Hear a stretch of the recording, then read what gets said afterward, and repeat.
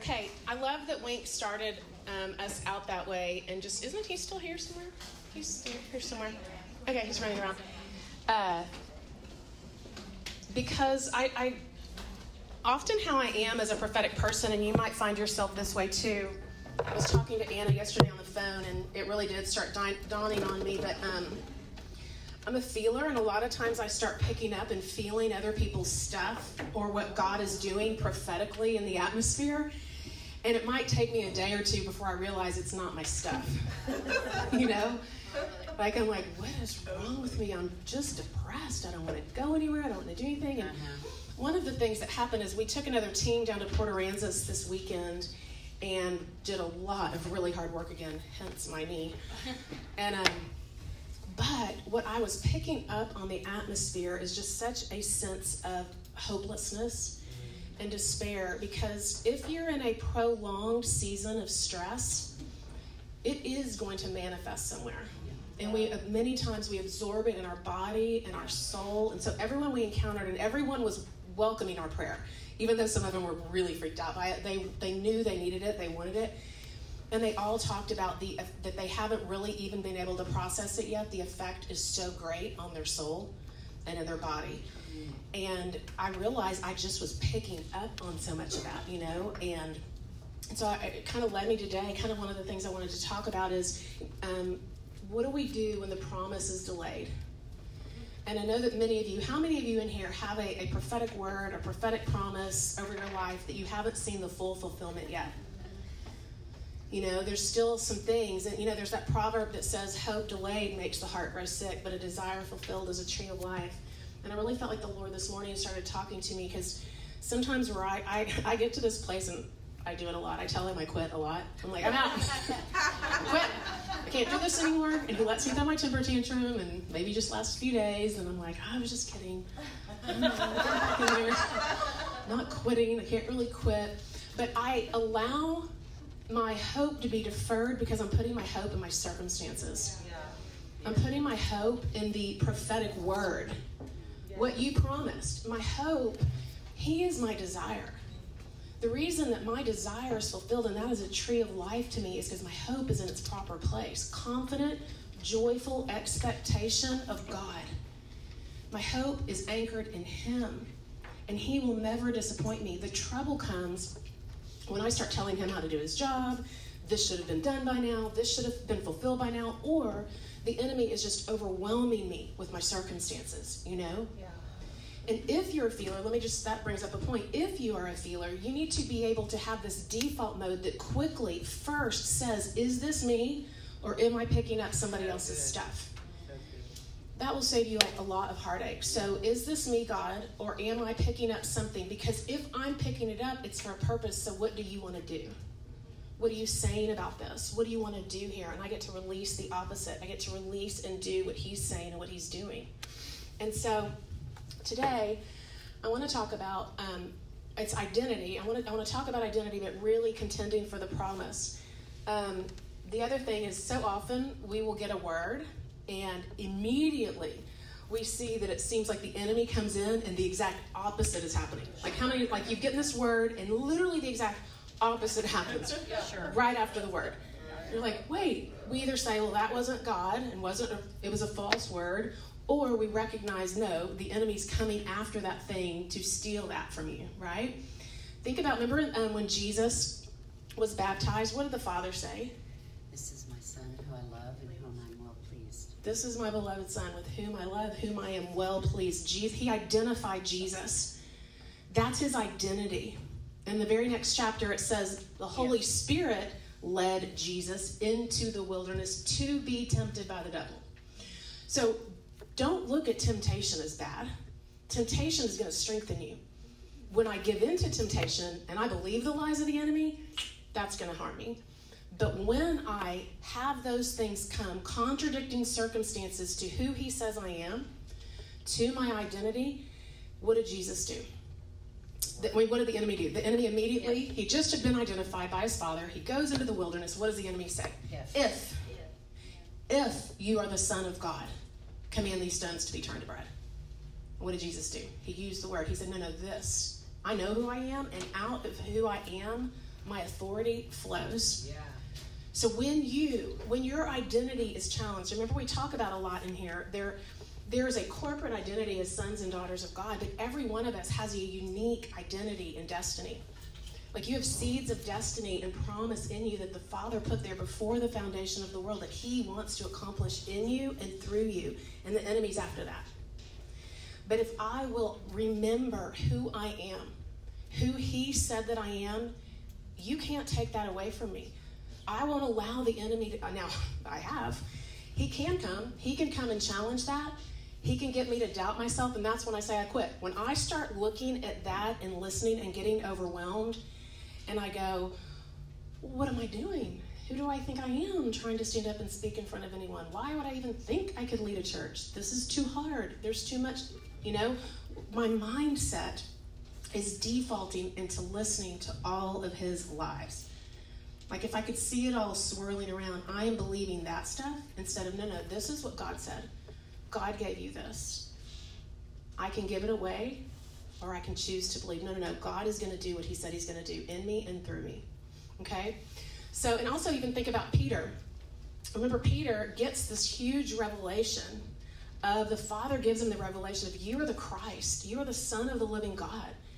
And Jesus was like, you know what? You didn't get that on your own. My Father gave that to you. And on that revelation, Jesus renames him. He calls him Peter.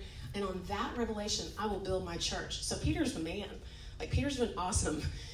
On that revelation that Peter had, Jesus is going to build his church. And then chapters later, or a year later, what happens? Jesus is like, you're going to deny me 3 times. He's like, not me. Everybody else might leave you, but I never will. I would never leave you. And sure enough, 3 times, Peter denies him. What does Jesus do immediately when he comes back from his resurrection? He restores Peter. He says, go to the disciples and Peter. Go get Peter. And he restores him back to his rightful place of identity because Jesus knows, he gets it. He's always about who you are. He is never about who you are not. The whole problem with eating from the tree of the knowledge of good and evil is that is the I am not tree. Every time I start believing who I am not, Kelley, who do you think you are? You can't do that. Really? You're going to try to lead this? Really? This is what you're going to do? I am believing and eating the fruit of the tree of the knowledge of good and evil that says I am not. And the tree of life, the desire fulfilled, that a tree of life is the I am tree. Jesus is the tree of life. Jesus is saying, Kelley, this is who you are. And I get to agree with him and say, I am this. I am this. This is who he has made me to be. And so we have got to pay attention to the fruit that we're eating, and you're going to know it by the words out of your mouth. You're going to know it by the thoughts that I'm predominantly thinking. So, God often will give you a word. For those of you, every one of us in here raised our hand, I think. Everyone, if someone has had all their prophetic words fulfilled, that's amazing. You just need more words. Yeah. You just need more words. But often God tells us things years in advance to prepare us. Years in advance to give us what we need to get us ready. And it's in those years of waiting and contending that we're being strengthened. I'm being matured. Things are being added to me. I'm letting go of some things. I'm picking up some other things. I'm aligning myself. I'm appropriating some stuff. And those years are so necessary. One of the biggest words, and it was just so clear, and Joey got it 3 times, I believe, from some pretty high-level prophetic people, about being Joseph, which is easy, I know it's his name, but about being Joseph and having a storehouse and picture of a warehouse, and there's just so much provision that he doesn't need to turn around and even look where it's coming, but he's going to just feed many. It's always there, provision is always there, and we're able to just bless and feed many. He got that word 15 years ago. And it set in motion a 15-year cycle that we have walked through. I'm not saying the prophetic word set it in motion. I'm saying that when that word was spoken and we believed it and began to appropriate it and align it, he has Joseph's storehouse written out on his desk at the office. But 15 years of contending for the promise that we are just now beginning to see and step into. But I can tell you this, that in those years, we have learned how to stand and stand and stand and get back up and stand and get back up and stand. And we've learned how to war from a position of rest. For years ago, the Lord, every scripture verse I kept hearing that he was giving to me and speaking to me, or other people would, is I'm training your hands for war. I'm bending your arms as a bow. All these war metaphor words. I'm like, I don't like those. I really, back then, I was the least likely person to be in conflict or confrontation. Like, I hated it, I just was like, I saw myself as weak and quiet and submissive and passive and, like all of these things. And I've watched over these 15 years that God has strengthened me, not warring. I know I'm not warring with flesh and blood. God has strengthened me and enabled me to learn to war and fight from an absolute assured position of rest. That he is doing these things. And so I want you to look at, I'm going to read Ephesians 6 in the Passion because it's so good. You can turn to Ephesians 6 if you want, but it is going to sound a little different. Now finally, my beloved, I'm starting in verse 10. Now finally, my beloved ones, be supernaturally enthused with strength through your life union with the Lord Jesus. Stand strong with the force of his explosive power flowing in and through you. Put on the full suit of armor that God wears when he goes into battle so that you will be protected as you take a stand against the evil strategies of the accuser. Your hand-to-hand combat is not with human beings, but with the highest principalities and authorities operating in rebellion under the heavenly realms. For they are a powerful class of demon gods and evil spirits that hold this dark world in bondage. Because of this, you must wear all the armor that God provides so you're protected as you confront the slanderer. For you are destined for all things and will rise victorious. I mean, that's a promise right there. If you don't say you don't have a good prophetic promise, write that one down. And we're going to do that at the end. That's going to be one of the activations today. Put on truth as a belt to strengthen you to stand in triumph. Put on holiness as the protective armor that covers your heart. Stand on your feet alert, then you'll always be ready to share the blessings of your peace as you subdue your enemies. In every battle, take faith as your wraparound shield, for it is able to extinguish the blazing arrows coming at you from the evil one. So our position is one where we are standing, he's the armor. Every piece of that armor, it's him. You live and you move and you have your being in him. You have died and your life is now hidden with Christ, in God with Christ. So your life union with him, he is always on your behalf fighting. He is giving you the victory so I can be in a position of rest. And when my eyes are on him, and that's why I love that we were singing just that, and I love the tractor beam. But although, you know what I thought about as soon as you said tractor beam? Like tractor beam of hotness. That we're all just a bunch of tractor beams of hotness and his eyes on us. But no.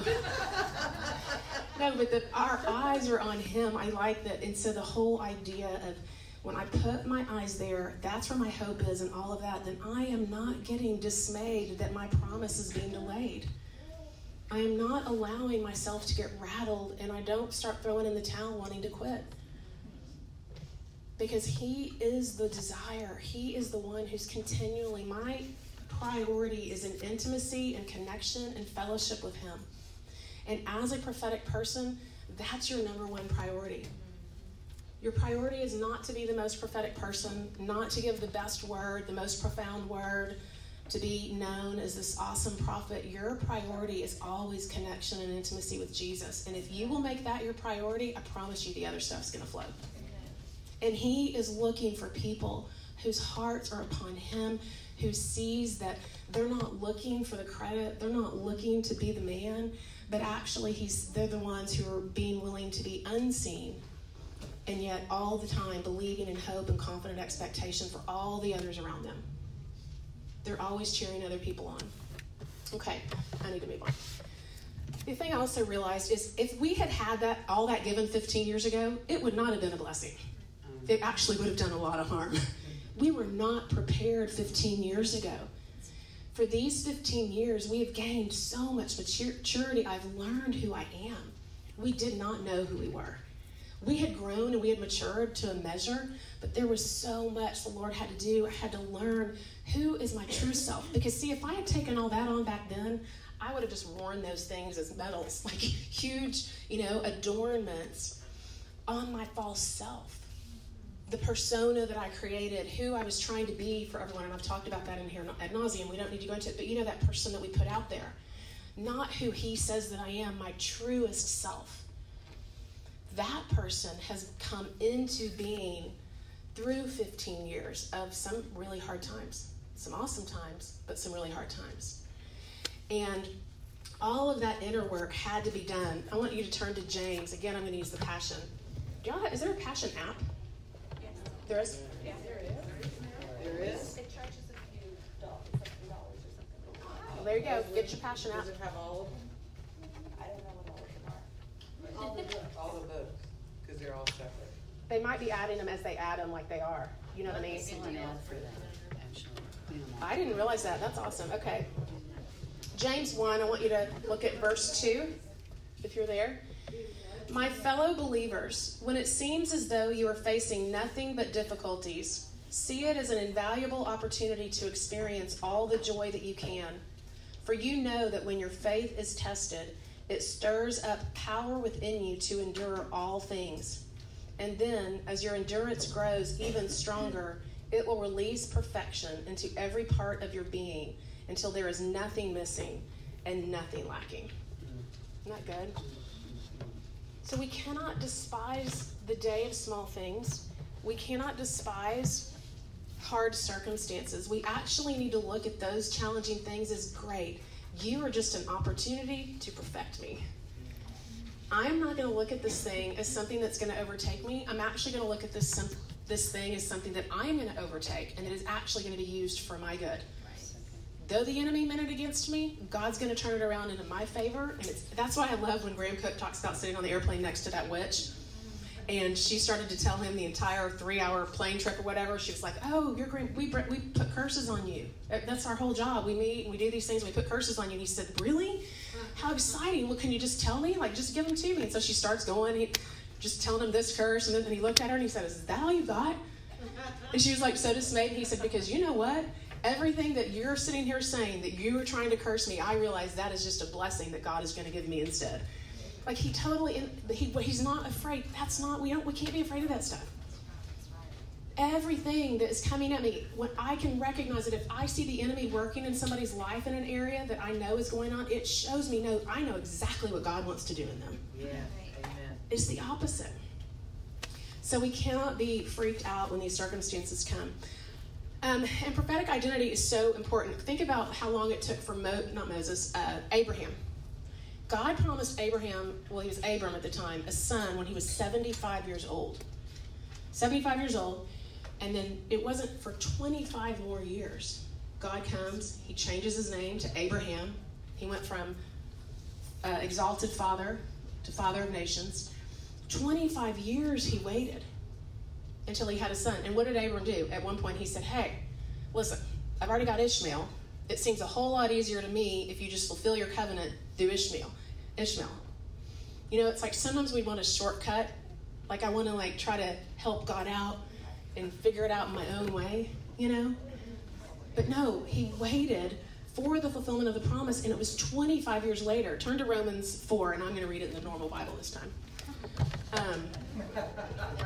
Not normal, but other traditional. Romans 4. I love, because I think there's so many times, and it's actually normal for us to do that. We'll go, oh, this is what God meant, you know? Like I listen to this prophetic word, and I'm like, oh, this is what it means. And then really, 10 years down the road, I'm like, oh, no. This is not what it means. It wasn't that, you know, and that's okay. Romans 4, verse 13. I'm going to start way up there, huh? Okay. We're going to read a lot. For the promise of Abraham and his offspring that he would be heir of the world did not come through the law, but through the righteousness of faith. For if it is the adherents of the law who are to be the heirs, faith is null and the promise is void. For the law brings wrath, but where there is no law, there is no transgression. That is why it depends on faith, in order that the promise may rest on grace and be guaranteed to all of his offspring, not only to the adherent of the law, but also to the one who shares the faith of Abraham, who is the father of us all, as it is written, I have made you the father of many nations, in the presence of the God in whom he believed, who gives life to the dead and calls into existence the things that do not exist. In hope, he believed against hope that he should become the father of many nations, as he had been told, so shall your offspring be. He did not weaken in faith when he considered his own body, which is as good as dead, since he was about 100 years old, or when he considered the barrenness of Sarah's womb.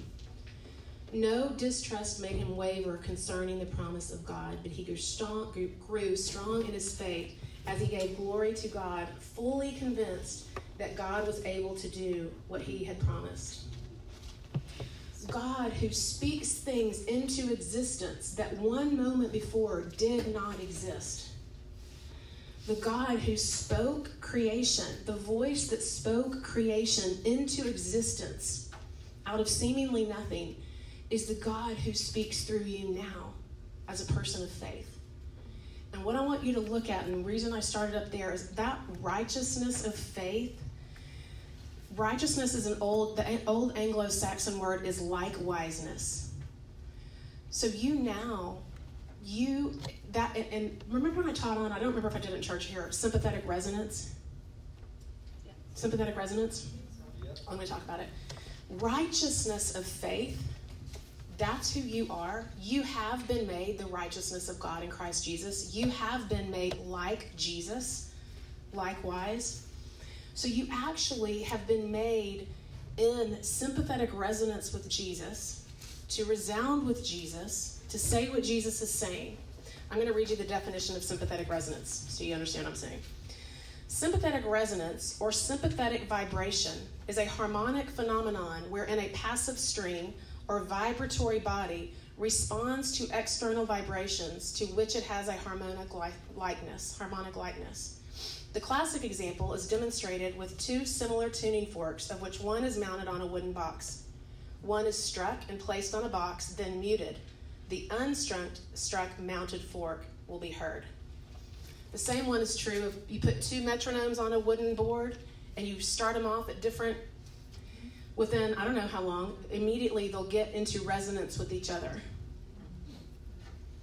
You, string theory says, are a vibratory body. You have vibratory motion in you. You have energy, vibratory strings of energy. So I'm just saying that from a scientific standpoint even, when he says that you are the righteousness of God now, you have been made as right as you will ever be with Jesus. You are actually as right with the Father as Jesus is, which is crazy to believe, right? But that's what it says. So you actually are in like resonance and in sympathetic resonance, vibrating on the same frequency. It's why you can do the works that Jesus did. It's why when Jesus says, listen, it's better if I go, because when I go, I'm going to send you the Holy Spirit, and everything I've told you, he's going to remind you and tell you these things. And when he's saying, if you see me, you've seen the Father, and the works that I do, you are going to do, because of the Holy Spirit who lives in you. Holy Spirit vibrated on the face of the earth in the creation of the world, and the voice spoke, and it became to being, right? Let there be, and it was. Holy Spirit, if you will, is vibrating in you and wants to release words of life over people. And they then will also, like the tuning fork, come into resonance with what you just said. Can you see that? So what if you said the words of death? Like you said, when you said in the nostrils of God, you're a sweet aroma to the nostrils of God, immediately this prophetic, quote unquote, for the tape, quote unquote, prophet who came to this church in Austin years ago, he literally told this man, you are a stench in the nostrils of God. I mean, can you believe? It was just awful. Just awful. I've had to have so much broken off me. But is that not terrible? Those words carry so much weight. Your words are spirit and they're life. Your words are the breath of God. They are vibrating on a frequency that is going to give life or death. So what we're saying, that's why we always say it over and over. When we give a prophetic word, make sure it's encouraging, make sure it's an exhortation, make sure it's going to build them up.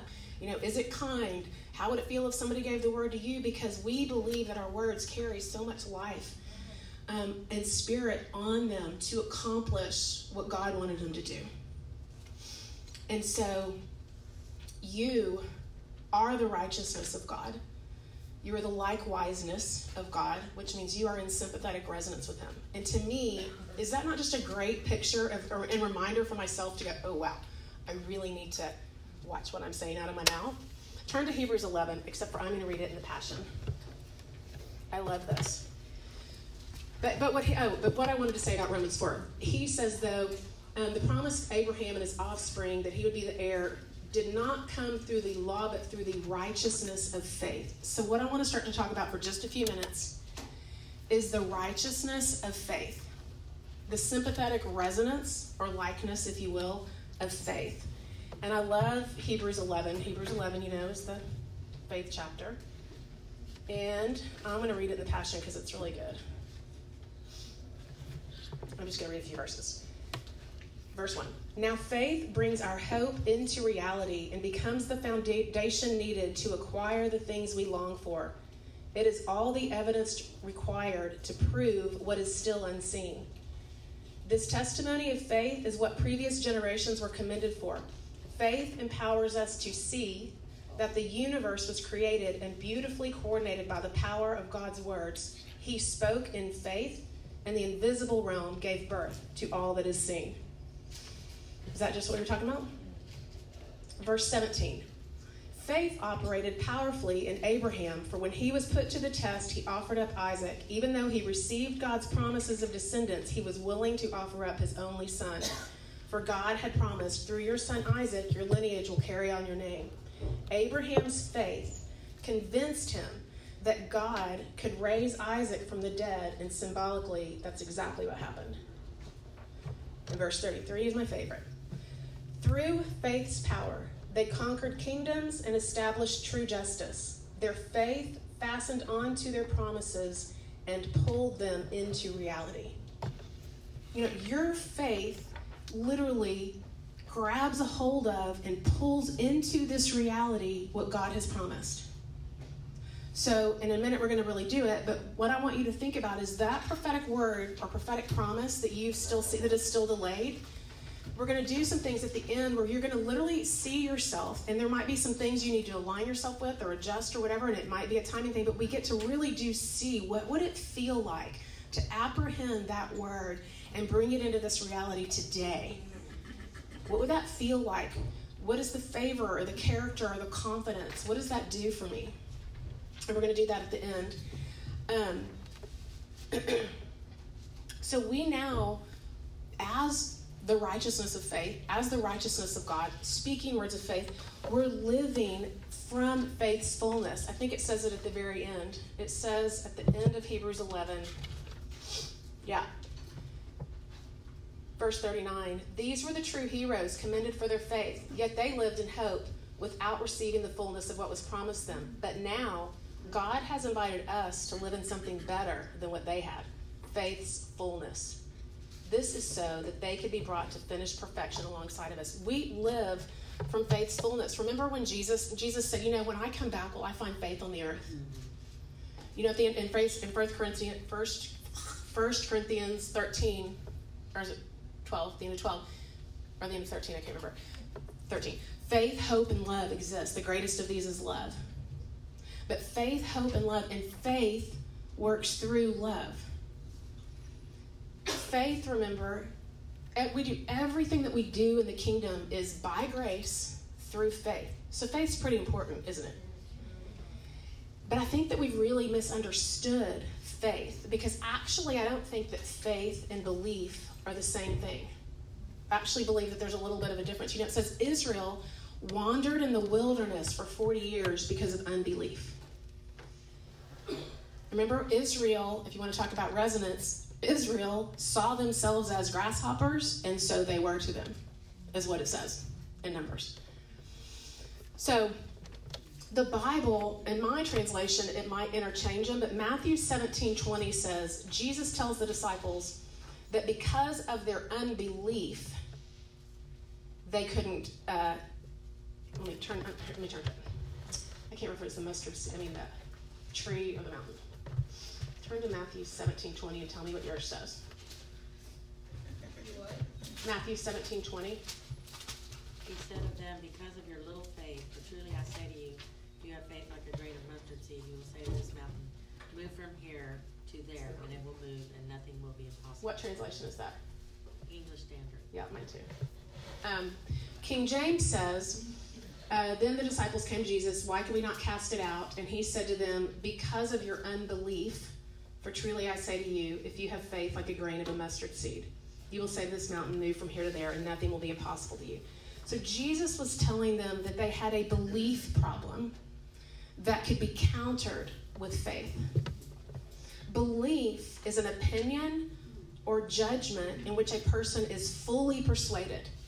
They are things that they're thoroughly convinced of.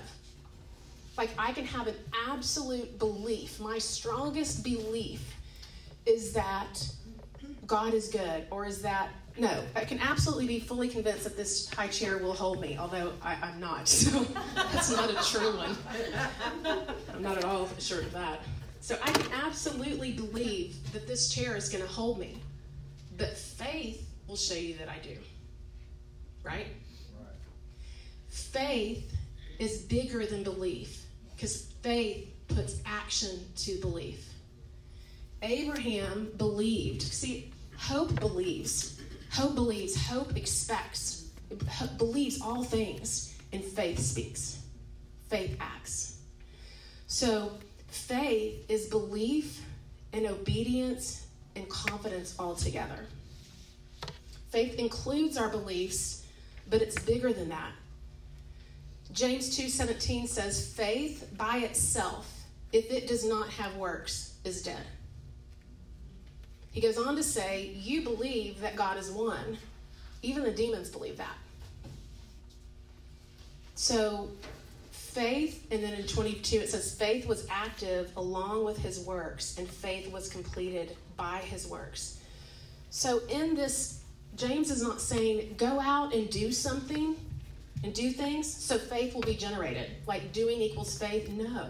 He's saying our faith, when it's real and it's alive, will naturally move us to do things. When I'm so fully convinced that I know that this is what God is saying and I know that this is what God wants to do, I will act on it. I'll do it. So confidence causes us to act based on how firmly I believe. So when I believe the truth of the word, I take action. And that's why in that chapter, Jesus was saying, you only need a little bit of faith. Mustard seed of faith to see the miracle happen. It's why I like to tell you, that's, for me it's helpful, I don't know why, but it is. When I picture that, I know that I am in resonance with the Father and Son and Holy Spirit. I know that we three, that I've been made into his likeness, that I'm just as right on the earth as he was, and he tells me to do his works, and when I place my hands on the sick, they shall be healed. When he says that, and I believe it, and I act on it, faith is appropriated, and what happens? Miracles occur. How many times have you all known that God wanted to heal? Like you just knew it, that you knew it, that you knew it, and you did it, and the healing occurred, right? You knew it, right? And you knew it beforehand. And that might be a gift of faith. But then there's other times where I'm doing it obediently, you know? There's other times where I'm doing it out of obedience. He says to do it, and I'm going to do it. And even sometimes I realize I have no faith right now. And then still maybe something happens, you know? Okay, so unbelief, believing things that are not true, like the lies. Like unbelief is when I become more convinced what the enemy's telling me than I am what God is. I become convinced that, you know what, you're right. I should just quit. I should just sit down. I should hand the baton to someone else. Clearly I'm out of my lane. I'm not doing what that's the stuff that begins to clog the gate of faith. Also, when I make the negative judgment, well, I can't hear God like everyone else. I cannot give a prophetic word to someone like everyone else can. Again, closing my gate of faith. It's a negative judgment. Romans 4:13, when it says, for the promise to Abraham and his offspring that he would be heir of the world did not come through the law, but through the righteousness of faith. That's who you are. That's sympathetic resonance. So, what I want to talk about just for a few minutes, and we're going to do some stuff, is who does God say that you are? Or what is one of the prophetic promises that he has given to you? Because that is the eternal you. Who God says you are for you is the most powerful force in the universe. Because when you come into agreement with that, everything will flow out of that place. Yeah. What you do will flow out of who you are. Identity always comes first. Remember, David was anointed king by Samuel years before he ever sat on the throne. But what did David do for all of those years? He acted like a king. He assembled one of the largest armies in Israel. He was writing worship songs to God. He was practicing with the lion and the bear before he killed Goliath. David believed the word. He believed that he was anointed king, and he began to align himself with the word and appropriate it until one day he actually was sitting on that throne.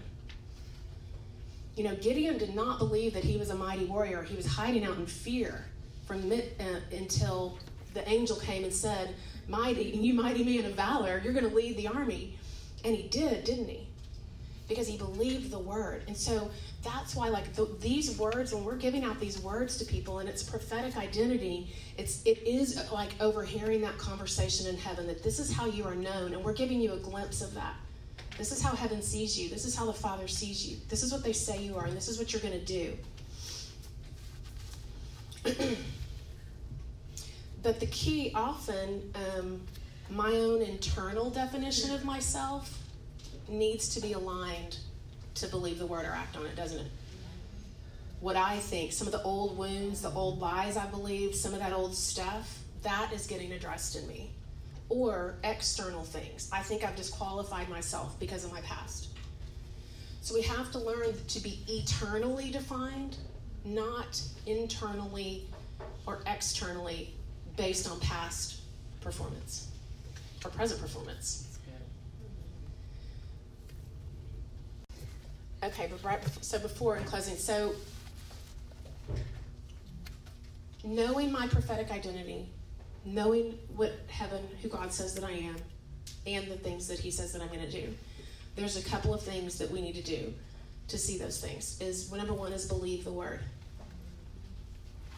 I look at my prophetic words I've gotten, and I've recorded them, or I've written them down, and I'm taking out these I am statements of this is who he says that I am, and I practice believing that is really true. I allow what he said to challenge my internal reality of those things that I've always believed about myself. That's your true eternal identity. That's how you're seen seated in heavenly places. So that first step before action, that's the belief part.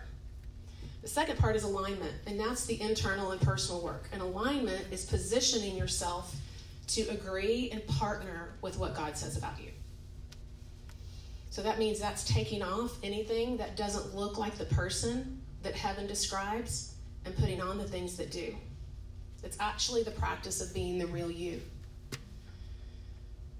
If God says that you are going to be a spiritual mother to many, and an excellent physical mother to your actual children, but yet you still have a very quick, short temper, or very impatient, there's some things that need arranging, right?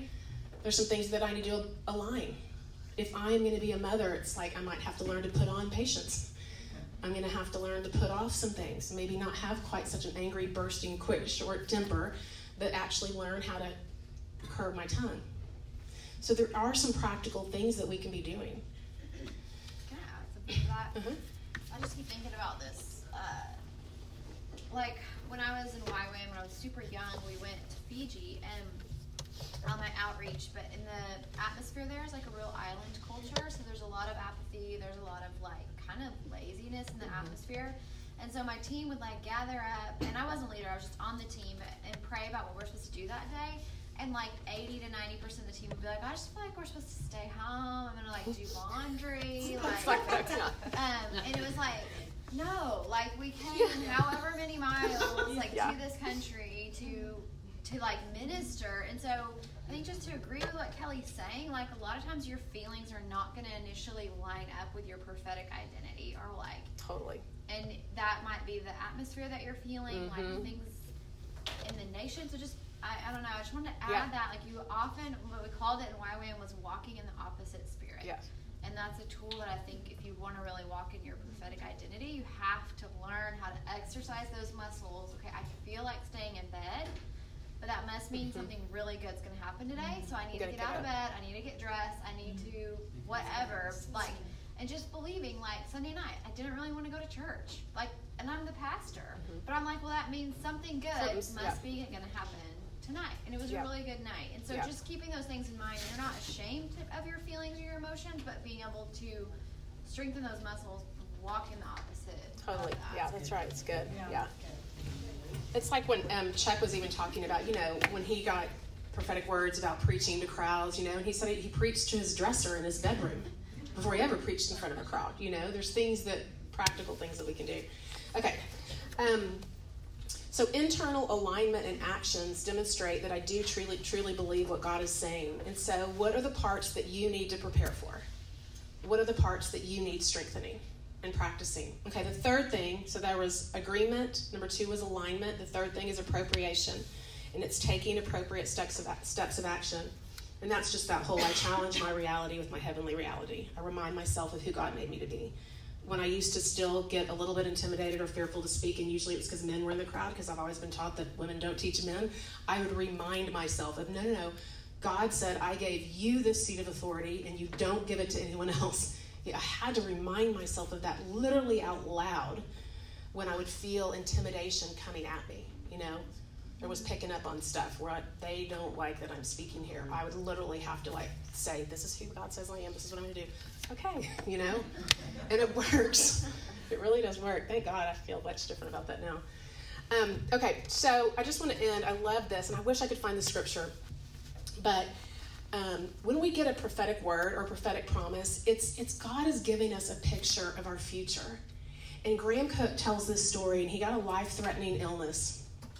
And I think he's had several, but this was the more recent. He had a life-threatening illness, and a friend came with him, and he gave him a scripture from Isaiah, and I can't remember which one it is, but he said, instead of living in this place of real kind of despondency, despair, and fear of where he had been, trying hard to muster up faith and trying hard to remind himself and do all these things, that one scripture he got, I wish I knew which one it was, and I don't know that he said it took all of the pressure off, and it enabled him to get into a place of rest. And he said from that time on, he formulated this mindset. During this situation, as long as it lasted, I am not a person trying to get well. I am a whole person fighting off sickness. Isn't that good? It just shifts. It's the alignment. It shifts everything. So we can stand in absolute confidence of who God is for us in all of his goodness in spite of our circumstances. And I hold on to that promise. So a couple, I don't know, whenever Joey got his second heart thing, he had this heart thing going on, which has been going on now for several years, but it came back. And I was sitting there going, Lord, I just was feeling, at the beginning when I talked about a prolonged season of stress, like the people of Port Aransas have been feeling, I recognize we've been in a prolonged season of stress.